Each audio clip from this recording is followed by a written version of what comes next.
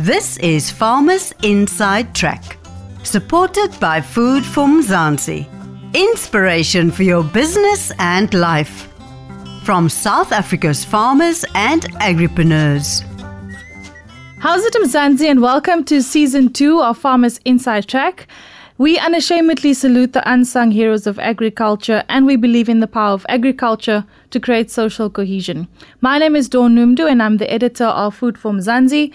And with me, I have Kobus Lawrence, the co-founder of South Africa's leading agricultural and lifestyle news platform. Hello, Kobus. Hi, Dawn. How's it going? It's going very well, thank you. I'm really enjoying this second season of our podcast where we're focusing on climate issues and also all kinds of green and regenerative farming methods. Kobus, I also have to admit that the response we've received since we started Farmers Inside Track has also been really amazing. And connecting with all the farmers who've inspired us has also been a hell of a ride. Our second season, like you said, is focusing on smart agriculture. Like I said, also is new to me, but it's been a real eye-opener. Yeah, definitely. I'm really excited about how Farmers Inside Track is going. We were a bit apprehensive when we created the Facebook group that no one would come and that no one would participate. But the past couple of weeks, it really has ignited. It's come alive with conversation and people offering help and asking questions. So that's really great. Life in South Africa can be a lot. Scroll through Twitter for a minute and tell me I'm wrong. Thank God for South Africans though, right? We're inspiring, and even on the bad days, we fight back with a smile. That's why I love Food for Mzansi so much. We're not ashamed to celebrate the ordinary unsung heroes who work every day to put food on our nation's tables.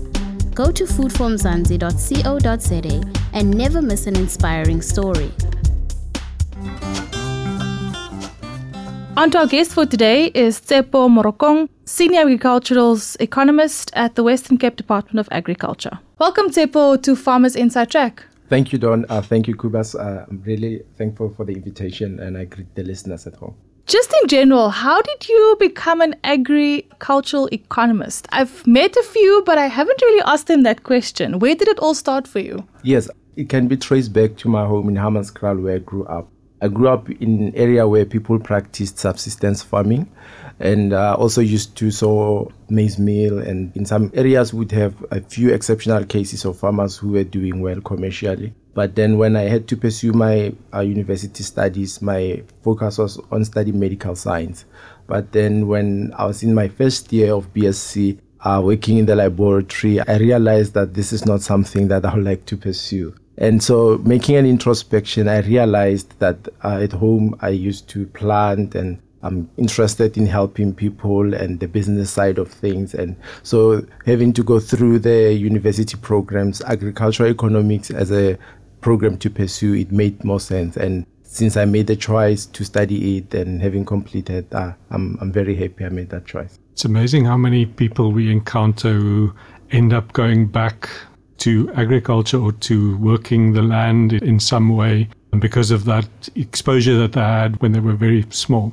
I agree, Kobus. I think it builds further on something that you've got a better frame of reference about, and it helps you to build your knowledge on it. And I think also issues of food insecurity in our country, and they kind of make us realize how, although our economy is developing and a lot of things are heading in the right direction, but we still need to focus on the basics, and agriculture is one of those. And your background is quite extensive. You've been to a number of companies and you've worked in a number of sectors as well within agriculture. Just elaborate a bit about your experience. The whole issue about unemployment in the country, I think us who kind of finished our studies in the years 2000 and on, we had to kind of face challenges, allocate the right jobs. But then one advice I got from my university lecturers for undergrad, they said to me, immediately finish your first degree. Don't pursue high-paying jobs or any of those. The first thing you should seek is relevant job experience. And once you've got that, then we can speak about other things. So I ended up working in the financial sector. I was with government as an intern. I joined an NGO called Conservation South Africa, which is an affiliate organization of Conservation International, which is based in the US. And I also worked for an organization called Asset Research as a natural resource economist. Worked with them for some time. Then later on, that's when I got appointed at the Western Cape Department of Agriculture. And Next month is going to be officially my second year working there. Wow. Congratulations. So you've obviously got a very wide perspective specifically on climate issues and conservation issues and combining that with agriculture. So you're the perfect guy to ask a bit about the existing impact and potential impact of climate change to the South African economy and the agri-economy. Yes, Kobus, I got exposed earlier on having worked with Conservation South Africa because their primary focus was around that. What we observed in the past few years is the increased frequency and intensity of extreme weather conditions, and within an agricultural space that played out in the form of droughts. And you look at our Somerset rainfall regions, like our summer rainfall regions, there was a decline in terms of maize and oilseed production, and in 2015, 2016. And also the most recent case was in the Western Cape. We saw what happened 2016 up to 2018 when we faced the worst drought ever recorded, like in more than a century. And the impact of that, when you try to quantify it, is quite mind-boggling. Agriculture is not just limited to what's happening within the farms. Post the farm gate, there's a lot of value addition that is taking place. So the signs are there, irregular, like a change in rainfall distribution, pests and disease outbreaks. And so there are so many signs that we can see that it's not business as usual when it comes to climate. And you think it's beyond the point where the doubters can say, no, there's always drought, or, droughts happen every now and again. Do you think it's clear that we are dealing with the effects of a planetary crisis? Relating it to agriculture, I think it's very important to kind of refocus and say, but then what is our objective in terms of agriculture? And I think agriculture addresses one of the critical things, which is food security. And when you try to look at South Africa in comparison to other countries, how it competes, like how it performs in terms of ensuring that there's food in the country. We are ranked as the 48th country in terms of food security from a total of about 113 countries. And when you unpack this type of index, which was ranking us, you discover that indicators that they've used include availability of food, affordability of food, and food safety and quality. Although availability of food is one of the indicators that has kind of performed well, but affordability as well as the safety and quality of food are the two indicators which kind of drew us back. So when you've got a country like that and you experience something like climate change, you end up with agricultural production which is declining. And with declining agricultural production, it doesn't mean the demand is going to go down. People still continue to want food. And increased demand and short supply kind of makes the prices to go up. Like you automatically have affordability issue goes even higher. And so I think it's one of those things that you often don't want to reduce it to an academic theoretical discussion and all of that. And you want to look at what's happening on the ground and how can we make sure that everyone has access to food and our country's food secure. So what could smaller scale farmers or startup farmers in agribusiness actually do to solve this problem or to mitigate the risks of climate change and how it affects them? It's interesting to mention like smallholder farmers like in South Africa because our agricultural sector is dualistic in nature. You've got your highly commercialized sector and you've got smallholder farmers, which most of them are located in the former homelands, and some of them they farm purely for subsistence, and some they farm for subsistence and with a bit of surplus they sell it for the market. And there are those who are doing quite well who are now trying to transition from just being subsistence into emerging farmers and supply the market and so on. But one of the things that characterize this typology of farmers, like smallholder farmers and so on, is that they have got limited access to support services in the form of capital. Because of that the lack of capital, they can't afford to take insurance for their agricultural farming activities and so on. So as a way of trying to manage the risk of climate change, there are other simpler approaches which they can adopt. This involves having to diversify their farming operations. And when they maybe go into livestock farming, instead of trying to buy cattle and just farm it all the way until it is ready for the market,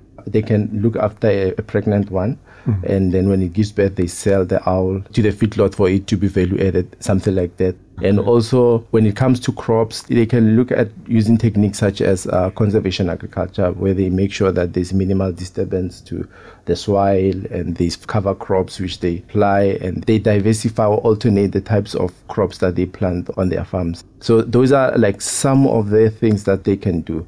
One can never underestimate the importance of having to invest in knowledge of what is happening in the sector, what are some of the other smallholder farmers doing. And I think that one, it kind of also helps them to identify specific areas within their farms which they can invest in. And also collaborating with others, it helps as well in terms of pooling resources if they want to raise capital for certain activities.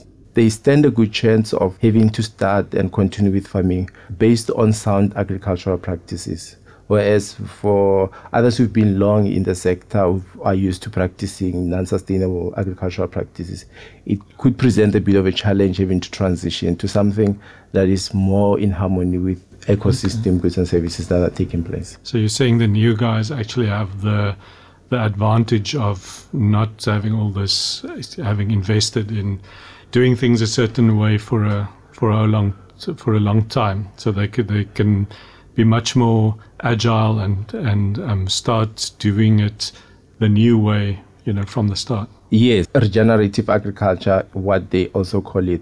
In most discussions, this thing is framed is that you've got, in the midst of climate change, agricultural farming practices need to kind of adapt to the change. If already you are on a large scale, adapting can mean something else compared to somebody who's just in a small scale farming enterprise, or somebody who's just a startup farmer who will just have to decide from the onset and be proactive to say, look, I'm going to approach and use this conservation type of farming practices when I produce my agricultural products. It's easier to turn a small ship than a big one. And also mitigation. I think one, trying to be proactive to say, in the event that something extreme happens, how can I kind of build the resilience of my farming enterprise to be able to handle that? And I think for also startup farmers, that's one of the most important things which they need to factor in, because agriculture is inherently risky, and proactive or mitigative approaches can involve having to make sure that they take stock of their resource base within the farm. And after they've done that, in their way of planting and their way of irrigation, they try to optimize whatever they have, the little they have, and continually grow with it. And are there any opportunities in terms of what we're currently dealing with at the moment? Is there any potential business opportunities or alternative agricultural ventures? You just spoke about regenerative farmers and small-scale farmers being able to tap into that easier than larger-scale farmers. But what are the practical things, and are there any opportunities within the economy that they can tap into? To reiterate the other point, that already we are not yet food secure in the country, and what this tells us is that there is still much demand for agricultural products. One of the key areas which I feel like smallholder farmers can be able to tackle is focusing on exotic agricultural products, like maybe your blueberries and all of those, which are high value crops, and having to identify niche markets where they can be able to sell their produce. Although these types of agricultural enterprises, I should say that they require high startup capital, they are very intensive. They may not present themselves as an option for smallholder farmers who don't have capital. For those who may be willing to they can look at some of the indigenous crops that we have in harmony somehow with the types of climate in the areas where they produce. It will not require as much input as it would if they would try to grow something elsewhere from where it is regionally acclimatized to. So what you're saying is we've got a problem, but maybe the smaller guys are actually quite well positioned to face the problem. And there's also some opportunities in there. But the bottom line is we need to work smarter. Yes, a mixed message. Just to streamline it, so I think there's potential for smallholder farmers, and it will require a lot of innovation, a lot of investment in knowledge, and also trying to make sure that the area where they are farming, they have a look at the opportunity cost of using that land for different things, and they kind of stick to the one which has the highest returns if they were to dedicate that area for farming. And also having to diversify their incomes as well. It's one of the things I think that can be able to carry them in the process. Keeping the technological aspects in mind, in terms of infrastructure, technological advancements, and agricultural practices, how does South Africa compare to the rest of the world? Thanks, Don, for that question. So there was a recent report produced by the World Global Competitiveness Organization. According to that report, South Africa was ranked as the 60th country in terms of having proper infrastructure. But the type of infrastructure they looked at was the road infrastructure and also utility infrastructure. And so by road, they looked at ease of connectivity from one point to the other, services offered by the train, the densities of people who use the trains, and utilities is electricity, as well as the quality of it and how reliable it is and the like. There's still a lot of scope for us to grow as a country in terms of improving our infrastructure. Compared to most of the countries, we fare well because the comparison was also with countries that are up the North Hemisphere and the US and all of those places. In terms of technology, there was a study commissioned by the Western Cape Department of Agriculture trying to kind of contextualize agriculture amidst the Fourth Industrial Revolution. And so it became clear that new technologies are going to be crucial moving forward in terms of dealing with issues of climate change. You will need new varieties of seeds. You will need more like irrigation system that will enable us to practice precision agriculture, and also the data for us to make informed decisions, having to rely on satellite imagery and so collect data.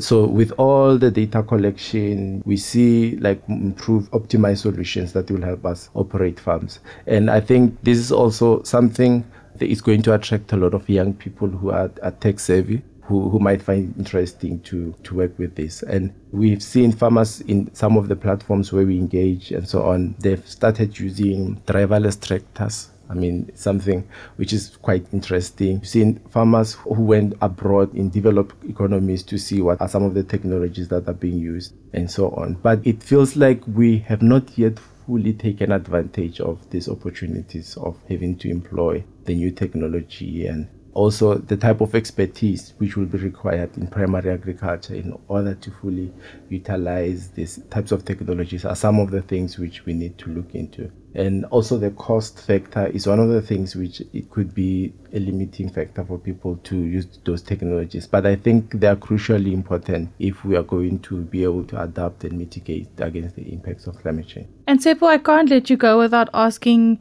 what your predictions are in terms of 10 years, 20 years, considering the effects of climate change on agriculture within South Africa? One of the things that is certain is that we'll still have demand for agricultural produce. And we also expect that South Africa's production of maize will continue to improve because we saw that there was a decline induced by the drought, and more especially white maize meal, because it's one of the basic staples that are consumed by people in South Africa. We also expect to see the agricultural sector within the Western Cape improving as farmers start building back their livestock and yes, to be able to like supply the market and the like. In terms of the climate, most of the predictions, studies which have been conducted on the subject show that we still expect the temperatures to continue becoming warm. And for the Western Cape in particular, there's one study that indicated that warming is expected to be around 1.5 to 3 degrees Celsius by 2050. One can never be certain about what's going to happen in the future. And in economics, we always work with a concept called ceteris paribus, holding other things constant. This is what might happen, but then we just have to be hopeful and do our bit to make sure we build the resilience of the farming enterprises where we produce food.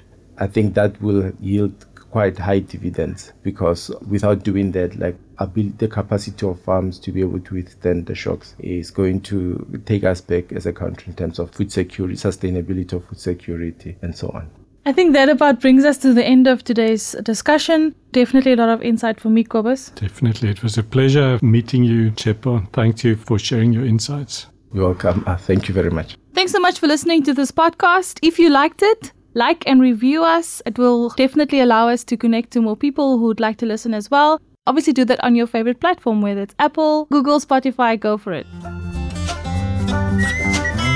You've been listening to the Farmers Inside Track podcast, supported by Food for Mzansi. For more information, find us on www.farmersinsidetrack.co.za.